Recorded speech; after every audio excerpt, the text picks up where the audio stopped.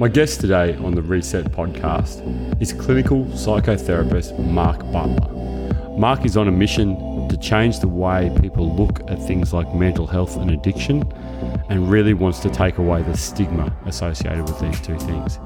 He has some great insights into how to deal with people in your tribe when they're struggling with some of this stuff, and I think you're going to enjoy it. Welcome, Mark Butler. Okay, welcome to the Reset podcast. We've got Mark Butler. Mark. Hi, Luke. How you doing? You? Is it good being me? Yeah, I think it's good being me. There's nothing that comes up, as you say, that I think is bad about being me that I can think of, that I'd tell you anyway. No, it is good. It is good. It is good being me. I'm centered, I'm focused, I'm alive, I'm grateful. It's good. They're three pretty important things, aren't they? Yeah, I think so. Yeah, I think so.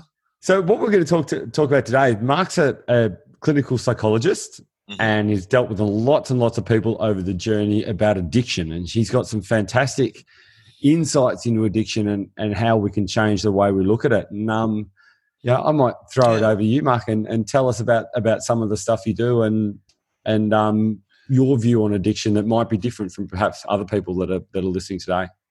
Sure. Oh, look, the language around addictive processes and behaviours has changed a lot in recent years.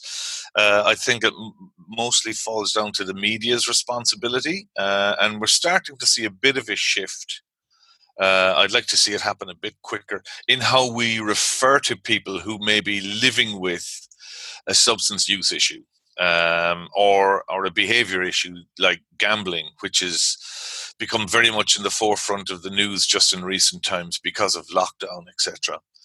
I've segued onto gambling. I might as well just quickly talk about that for a few seconds. What we've noticed just in the last, we'll say 6 weeks, since lockdown, we've noticed that there's nearly $1.5 billion that would have been spent on poker machines and other forms of gambling. Just in Australia?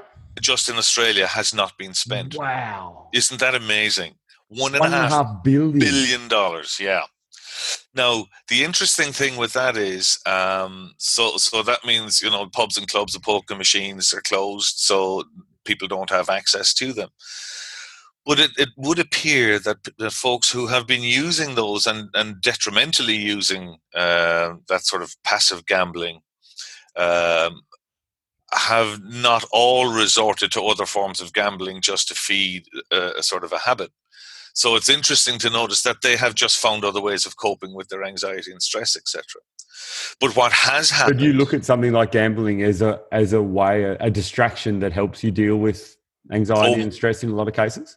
Massively. In fact, all of the literature that is used for measuring such things would equate gambling with firing the same brain systems as using a substance like alcohol or drugs. Really? So gambling fires the dopamine system. Which is the reward system in the brain, which is the same system that gets fired whenever we need to motivate ourselves to take an action, if you like. Because dopamine's a great thing. It's something that keeps us focused, and we need it to do what we need to do to stay focused on where we're going. But if it gets hijacked by something like gambling, then... Yeah, gambling or any kind of a substance abuse, or look, it can be gaming, it can be porn addiction, it can be internet shopping, as well as obviously gambling and substances like alcohol or drugs and other drugs. So, I mean, we've wandered into the dopamine system. Let's just talk about it for a couple of seconds. It's no accident that as a species, in order to survive, we have to seek out things that will keep us alive. And in order to do that, we've evolved in such a way that we need to be rewarded for having done it. So in other words, it's not a happy coincidence that a cold drink on a hot day is so refreshing. or a nice warm fire on a cold evening, to seek some shelter when it's really cold and we could be in danger. So if something feels good, we want to do it again. If something feels bad, we don't want to do it again. Exactly. That's the doing it again one is the dopamine system, is it? The dopamine system fires up. We get a hit of dopamine, which is a reward for saying, hey, that was good. That kept us alive and that keeps us safe. Let's seek that out again. The problem is when you use something like alcohol or another drug, which would be what we'd call psychotropic, and it manifestly changes the brain. What happens there is the dopamine system can be overtaken, and so the system is said to the brain, hey, that was really good. I feel really safe and alive and connected after having done that. Give me more of that. Give me more of that. And then eventually it becomes its go-to response for everything. Hey, I'm feeling stressed, I'm feeling anxious, give me more of that. And that's how the process actually develops. So when I say to you, an addiction begins long before a substance is taken, right? What I'm saying by that is that the dopamine system in the brain has actually started to be overtaken. And that can happen very early on. I mean, try take a soother from a baby at 6 months of age. Kids suck their thumb as a way of soothing themselves. So we can lock on to things that make us feel safe and make us feel okay from a very, very early age. And so when we talk about gambling, there's a great adage that says gamblers don't lose, they nearly win. Right. Well, I've read some research on this, that the amount of dopamine you get when you have a near miss. So say you're on a poker machines and you get 3 out of 4 stars come up. Yep. The amount of dopamine you get on a near miss is higher than what it is if you actually won. Is that true? Some studies might say that. It certainly is very, very close. So it's not actually about the win. It's about the process. It's about the excitement, and it's about the taking a chance and coming out the other side of it. That's why that's called, it's called a flutter. When you're having a gamble or having a flutter is that sort of palpitation in the chest, which comes from excitement, which is the sort of the body reacting to the process. But that brings us all the way back to where we started talking about the absence of pokey activity in the last 6 weeks. But what we're finding now is people are resorting to online gambling. Some people are. And the problem is it's up. Online gambling is up something like 67% just in the last 3 weeks. Wow. The big problem with that is it's younger females who would not traditionally be online gambling sort of customers, if you like. They'd be more casual pokey customers. But the problem with online gambling is you can now do it. They're trying to, what are they substituting online gambling for what it might have been otherwise? Well, I think it's a way of self-soothing, and it's a way of just coping with where they're at. We do know that people are struggling with anxiety, possibly depression. In that short sort of lockdown period that we've been in, it's affecting people. Apparently, Lifeline calls are up 20%. It's almost surprising that they're only up 20%. Well, that doesn't measure the level of anxiety that's raised. What that tells me is that there's an awful lot of people who should be reaching out that aren't. So if online gambling's up 67 and Lifeline's only up 20, there's a gap there. Gambling's the better option. Well, there's a bloody gap there, and that's the problem with online gambling is you're on 24/7, and they are experts at getting you to gamble in things that you are on sports or subjects that you otherwise would never have attempted or even thought about. Anecdotally, I've heard it said that if you actually start to win and you're very good at it, they'll shut your account. So that's got to tell you something, people are just needing that sort of connection and needing that hit. So we just need something that makes us feel good, particularly at a time when we've got a lot of uncertainty and we've got a lot of mental health issues out. A lot of and a lot of stress. I mean, you'd know that. You're the stress Teflon guy. You'd know that's what people are reacting to. Mm. And we don't, when we lose the things that were useful to us up until now for soothing and self-regulating, yeah, it's kind of going in a nasty direction. Alcohol drinking is up. The amount people are consuming is up. The frequency, so people are drinking every day when they didn't before. Yeah, I would never normally drink during the week, and Yeah, 3 or 4 times over the last few weeks, I've sort of had a drink on a Tuesday night, which is just like, that's just unheard of for us. We yeah. don't normally do that, but Look, I'm the same. I mean, my rule around drinking is I do it for enjoyment. So if I've had a bad day, if I've had a shitty day, I'm not going to come home and crack a bottle of wine or crack that's a a six nice pack or rule, something. isn't it? Look, yeah, it's kind of what it's meant for in my book. You know what I mean? This is for connecting with people. Someone's coming for dinner, or we're going out for dinner, or you're going to catch up with a couple of the lads on a Friday afternoon just at the end of the week. In my mind, that's what it's for. If you're coming home from a bad day at work and cracking a bottle just to sort of feel a bit better about yourself, that's probably the wrong time to do it. Yep. That's in my book, and I'm always fearful of sounding like I'm preaching, because alcohol is such a strong sort of leveler in society, and it forms part of the Australian and indeed the Irish psyche as well. There's a thing we talked about the dopamine system before. And remember, dopamine's that thing that keeps you focused on where you should be going and all of that sort of stuff. So if you're focusing on something, yeah. One of the issues you might be able to enlighten me a little bit is what happens with the likes of things like meth and cocaine and stuff, where I've heard of people sort of cooking their dopamine system a little bit, so their system doesn't work properly, and they actually get things like Parkinson's-like symptoms from that. Yeah, that's something you've seen in your experience. Prolonged use can certainly can manifest itself in a whole load of different ways. To talk about that, we'd need to sort of talk about how addiction would be sort of viewed nowadays, the sort of model that people would take. Years ago, the idea was that it was a brain disorder, which was a bit sort of reductionist, and it doesn't explain everything, and you can't just say it's a brain disorder or it's a brain disease. It's more than that. And what people talk about now is a model called the biopsychosocial model. I don't know if you've come across this social model, which sounds like a lazy cobbling together of 3 words, and it kind of is.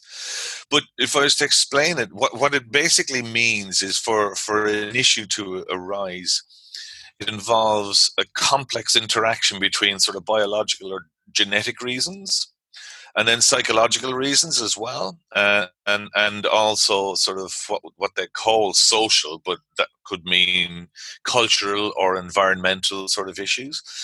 As an example, if you went to a GP today and you had high blood pressure, it'd be a pretty poor doctor who wouldn't start to look at your family history. So, is there any other members of your family that might have high blood pressure or heart disease, etc.? So there's your genetic, there's your biological sort of examination. They'd look at your psychological setup. So, in other words, are you stressed at work? Do you worry a lot? Is stress or anxiety something that's kind of prevalent for you? And then they'd look at cultural or environmental reasons, and they would look at things like, what's your exercise like? What's your diet like?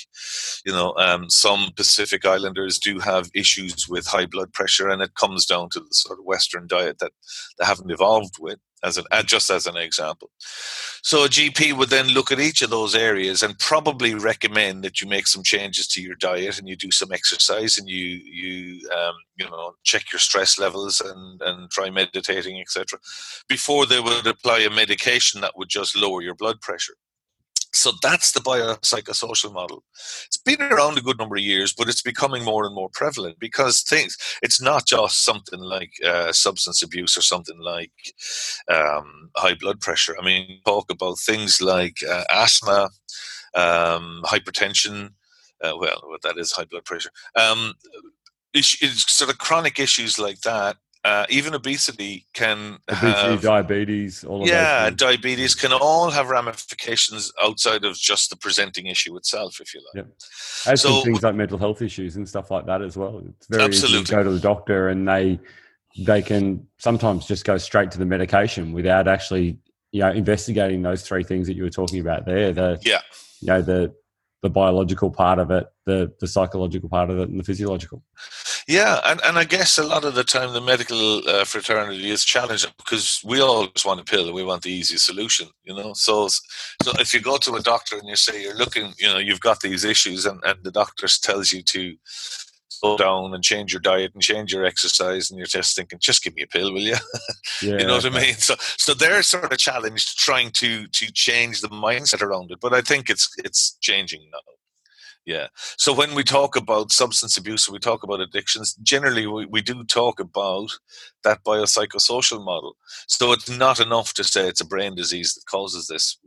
We start looking at genetic reasons. Is there a biological sort of history of substance abuse in the family? And generally you'll find there is for maybe half. It's about genetically, it's about 50% responsibility, and then then psychosocial, psychological or cultural issues would probably account for the other 0.5%. And there's a lot of that can come down to things like adverse childhood experiences and stuff, can't it, as well?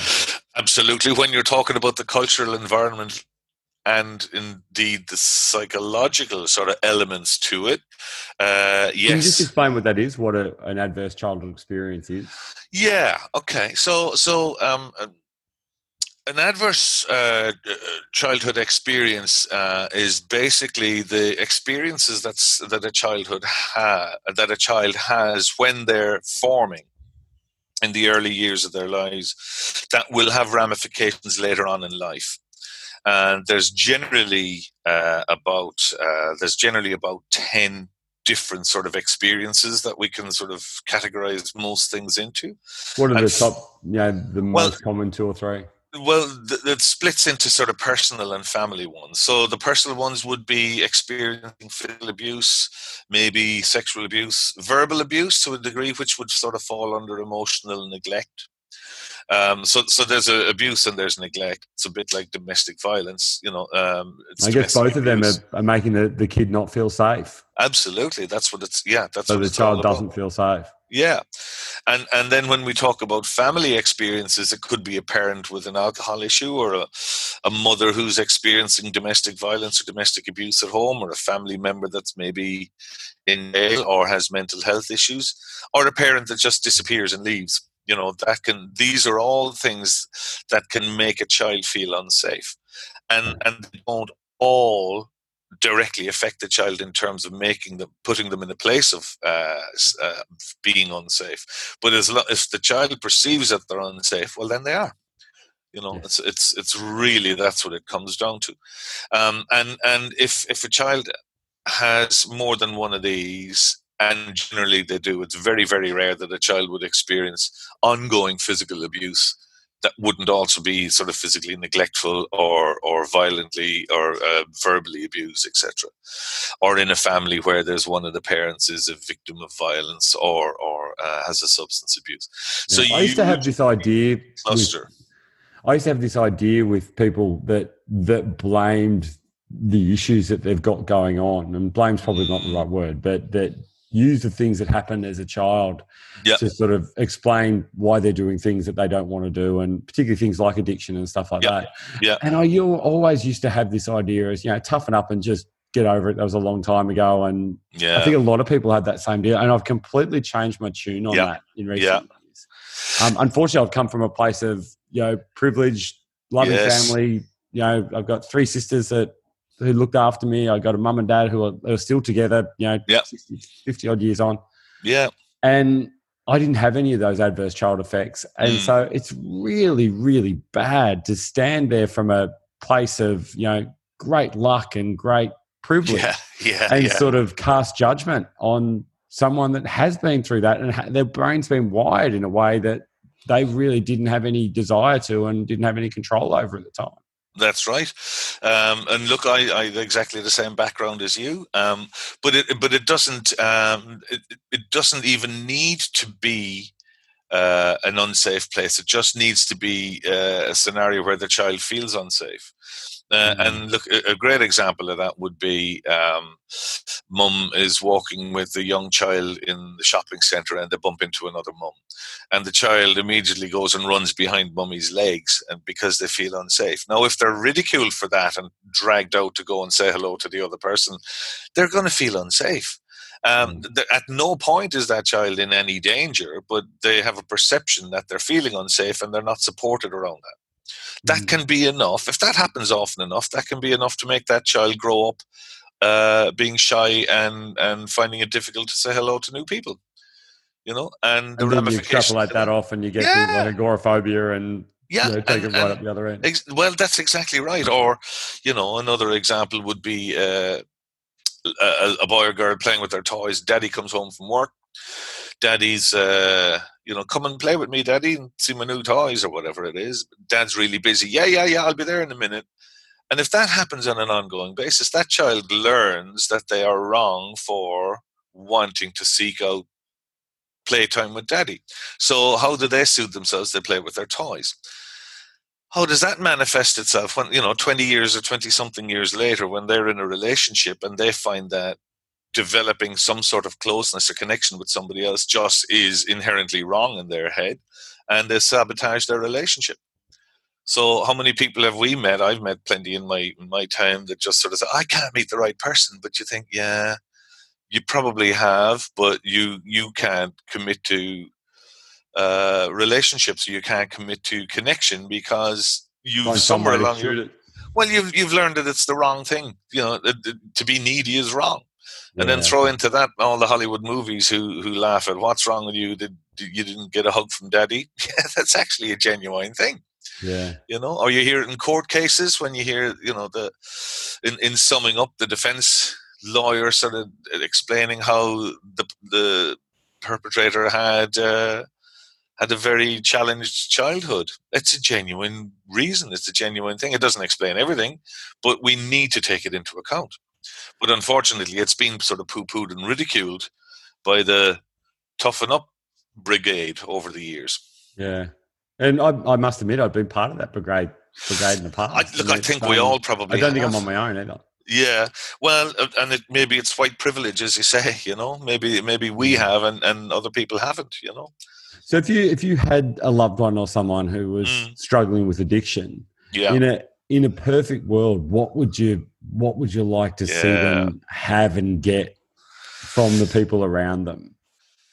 Well, we'd start probably with what they shouldn't get, and the whole, and in fact, television production companies have made programs around interventions, which make great viewing, but are absolutely worthless. They are horrific. Awful. Great viewing because you're looking at somebody else who's worse off than you are, going through a really tough time, and they sort of edit the program so that it looks like the person is a complete no hope case, and then the family just gives them this tough love and they come good. And the reality is that's not how it works at all. So sort of one of the things in Stress Teflon is that you need the safety of a tribe.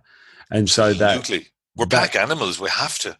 Yeah. So that idea that, okay, you're doing these things that are wrong and you said you wouldn't and you still have, so we're going to kick you out of our tribe.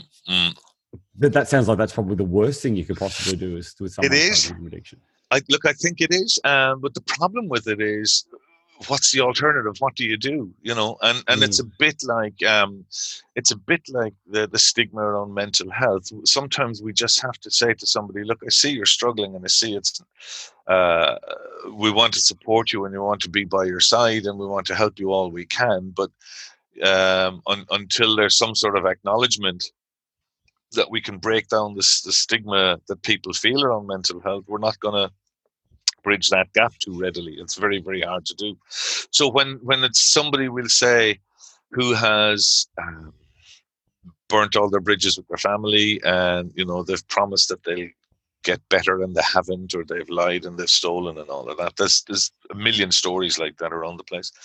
Really, all we can do is be there for somebody, but we can put very strict guidelines and just need boundaries with it. Boundaries, rules. I was going to say rules. Boundaries is a better word. Yeah. So in other words, look, you can stay living in this house, but I'm not going to fund your drugs. I'm not going to lie for you. I'm not going to buy drugs for you. I'm not going to break the law for you. We will feed you and we will house you and we will do everything we can to support you in getting better. That's way better than saying if you don't get through a rehab this time, then that's it. You're out. We're done. You know what I mean? So, which is, and I've heard an awful lot of that. I've worked with people who are in a rehab program, or they're in AA or NA or something like that, and their family have said, if you slip up one more time, that's it, you're done.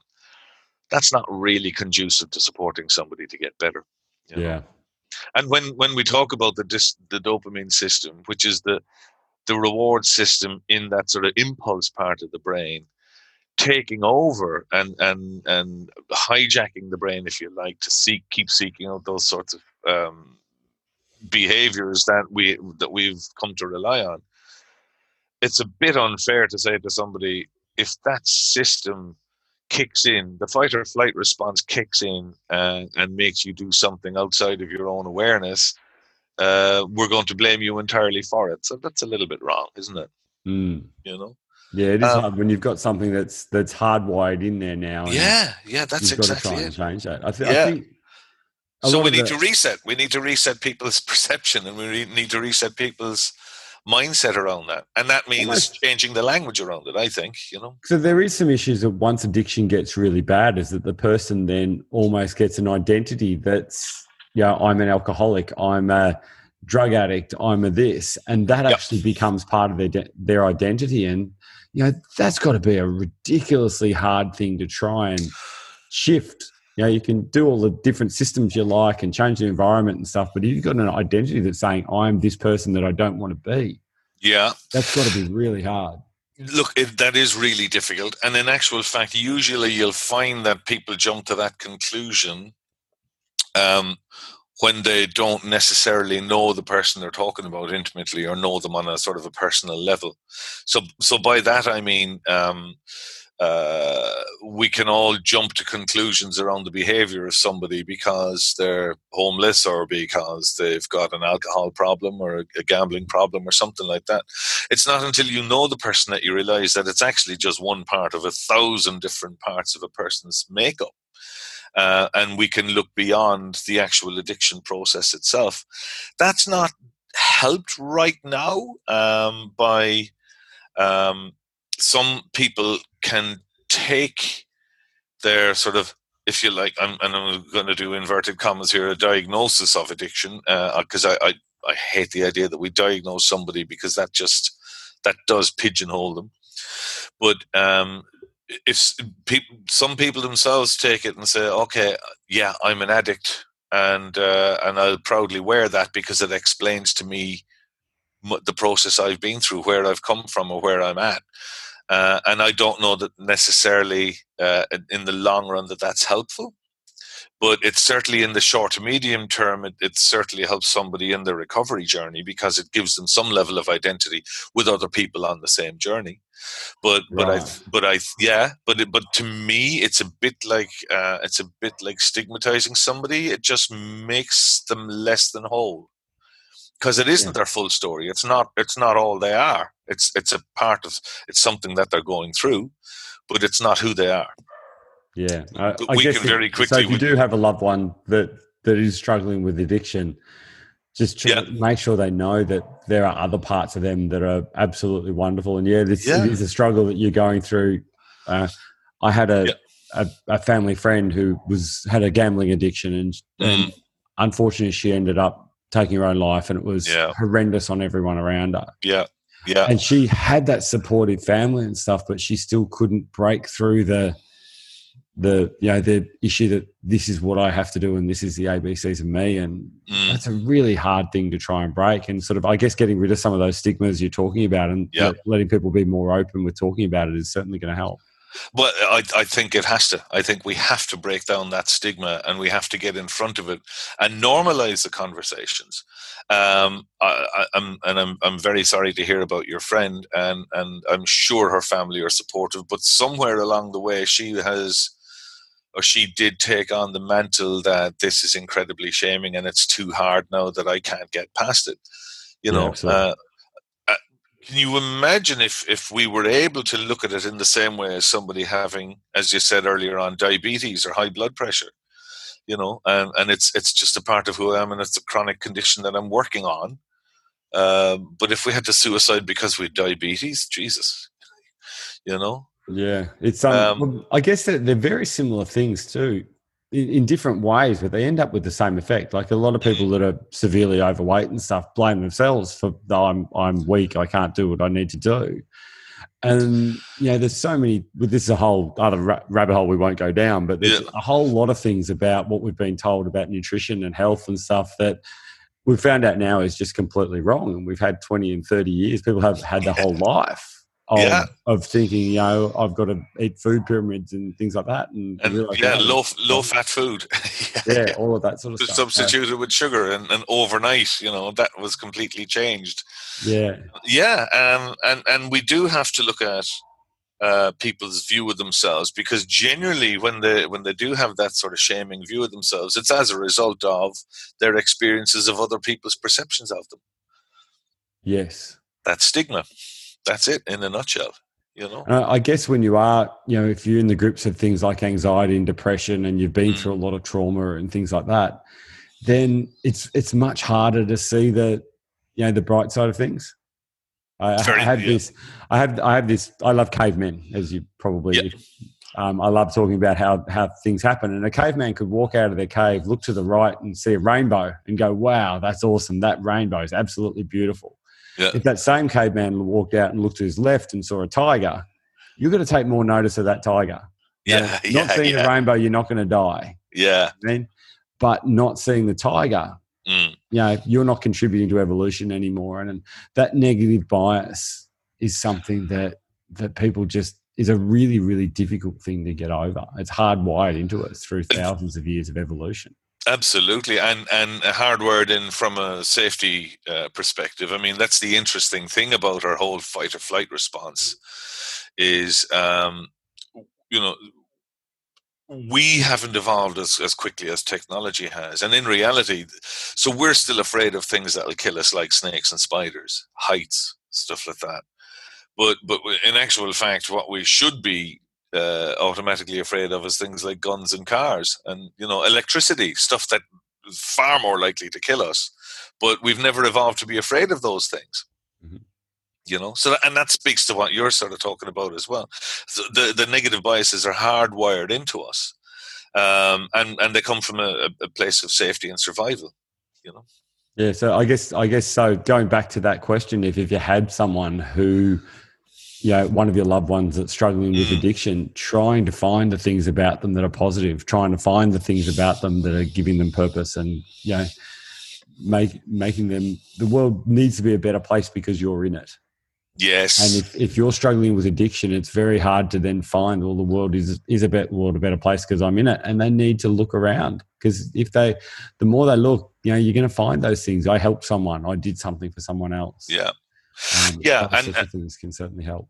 And meaning and purpose falls into this conversation. I've done a ton of work with veterans and emergency service workers who struggle with post-traumatic stress disorder and substance abuse. That's how I ended up in that sort of sphere. And a lot of the time, like as a prime example of you saying we need to belong to a tribe, if you look at veterans who were part of an elite force, no matter what force in the defense forces they were in, you were a valued member of a community. And you for on whatever circumstances, you were either in an engagement, directly in engagement, or you were just part of an army or a force that experienced combat, we'll say, and even some who didn't. But those adverse things like combat certainly do bring those those tribes and those teams together, don't they? Very much. This is, I mean, that's the ultimate tribe. Here we are. We're trained to do exactly what our fight or flight response tells us not to do, and that's go charging into danger. But we're going into all of this together, and then you come back out of that, and then you leave, or you're discharged from the defense forces, and now suddenly you're nobody. So you had meaning and purpose, and you had a tribe and a community of people who looked out for each other. Now you have none of those things, and you don't even have meaning and purpose to sort of get you through the day. That's, the ramifications of that are absolutely huge. Yeah, I had a retired colonel come on the Reset podcast a couple of episodes ago. Oh, very good. Yeah, a friend of mine, Brian, who's a retired colonel, and he amazing ideas on things like leadership and stuff like that, which he was fantastic at, and he'd seen that so often that he deliberately sought out, where am I going to find my tribe, where am I going to find the place where I belong, and he did that on purpose and came out really well. And that's great. I guess that's one of the hard things about people who are struggling with addiction is to find where their tribe is and where their purpose is. And in fact, we were speaking before about Johann Hari, who's written a couple of really, really good books. He's a journalist from the UK, but he wrote a book called Chasing the Screen. And I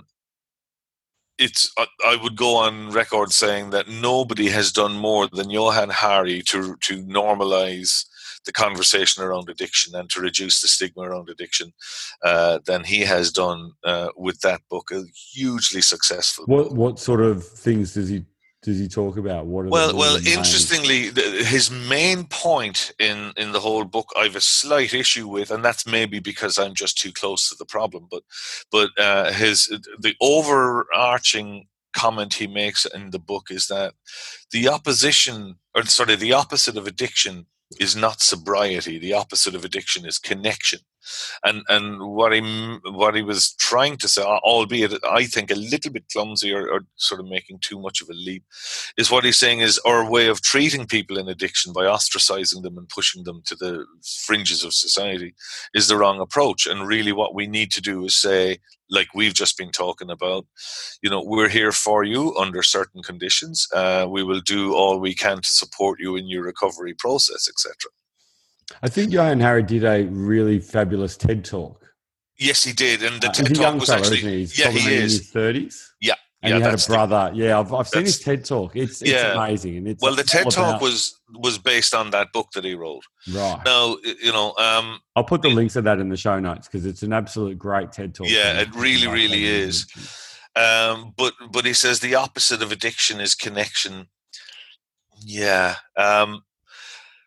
Isolation can be a consequence of addiction, and the opposite. You burn enough bridges, you're going to be by yourself. Yeah, and the opposite of that would be connection. But I think to say the opposite of addiction is connection is just a bit too sort of long a bow to pull. Do you know what I mean? Yeah. Because I can get it's part of what you need to.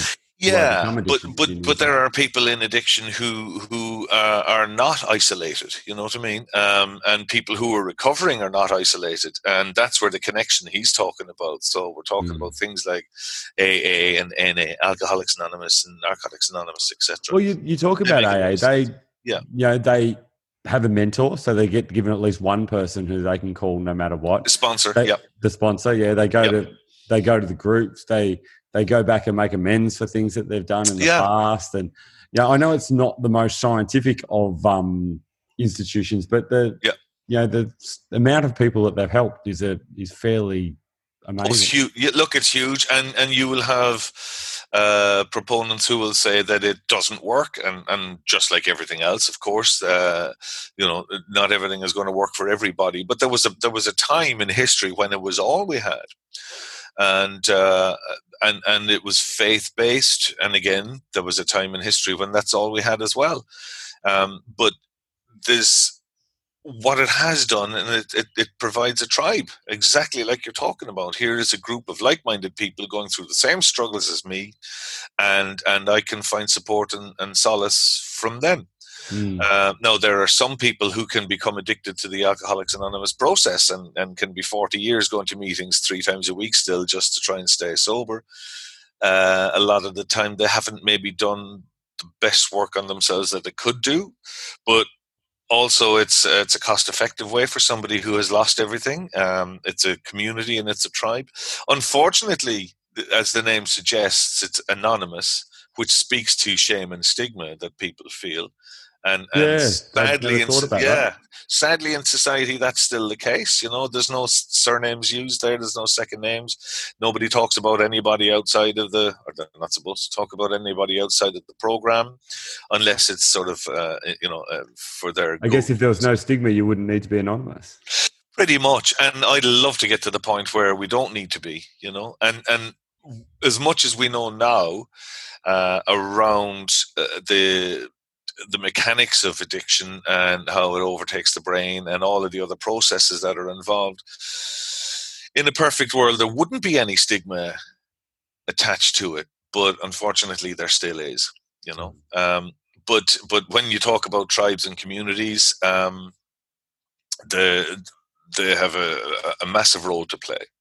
But they form part of somebody's kind of recovery. It's not necessarily all of it. Yeah. But having that, those things that we talk about in Stress Teflon, the safety of a tribe, the tribe of purpose, and on a self-awareness, I guess you'd probably use those 3 as a fairly good basis to start whatever you need to do to address your addiction. Well, it actually embodies it, yeah. So more so than even using it, and that whole the AA process. They talk about 12 steps in the process, and towards the back end of it, part of your process is actually supporting others who are starting on their journey, and you become a sponsor, and you help to others to recover. That's meaning and purpose right there. Yeah, it is, isn't it? Yeah, I mean, there's great research in just a few short years ago that looked at the quality of life for people who were in recovery from addiction. And they measured, they could do this happiness scales and quality of life scales. They're sort of psychometric tests that you can do from a psychological perspective.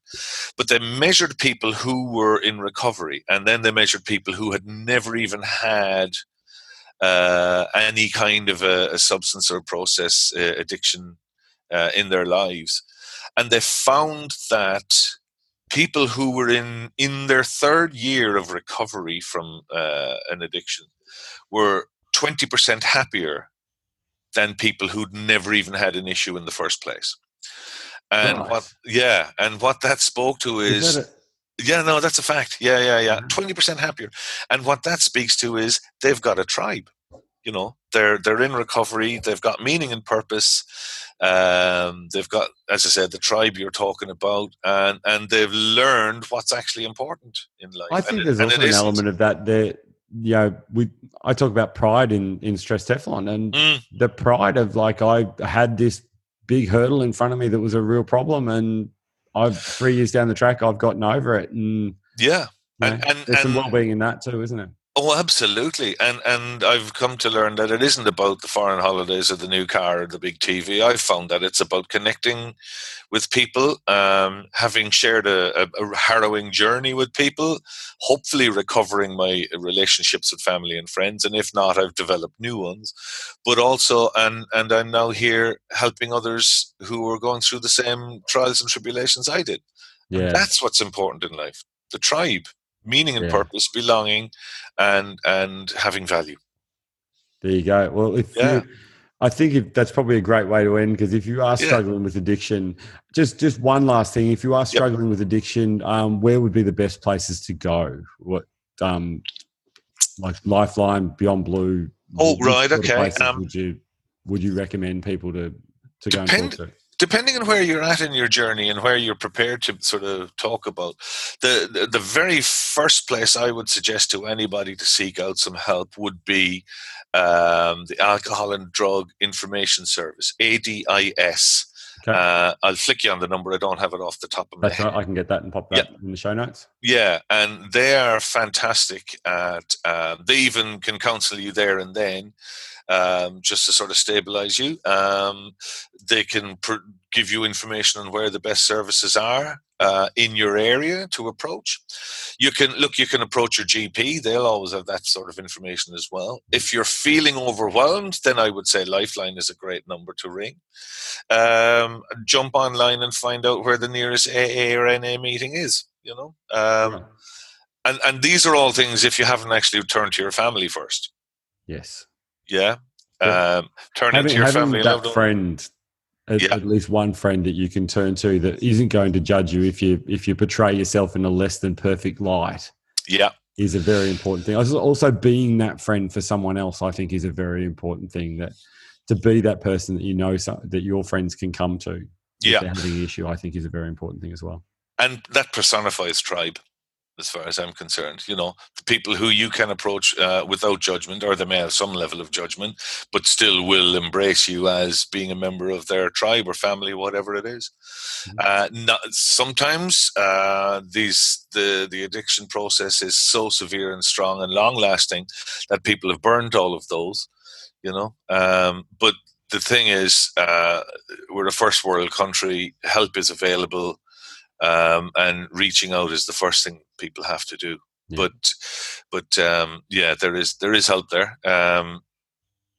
You've got to find your tribe. It's find the most important thing. Absolutely, find your tribe. Mark Butler, thank you very much for coming on the Reset podcast. And Thanks very much, Luke. I really enjoyed that. Thank you. Cheers, mate. Cheers. Bye.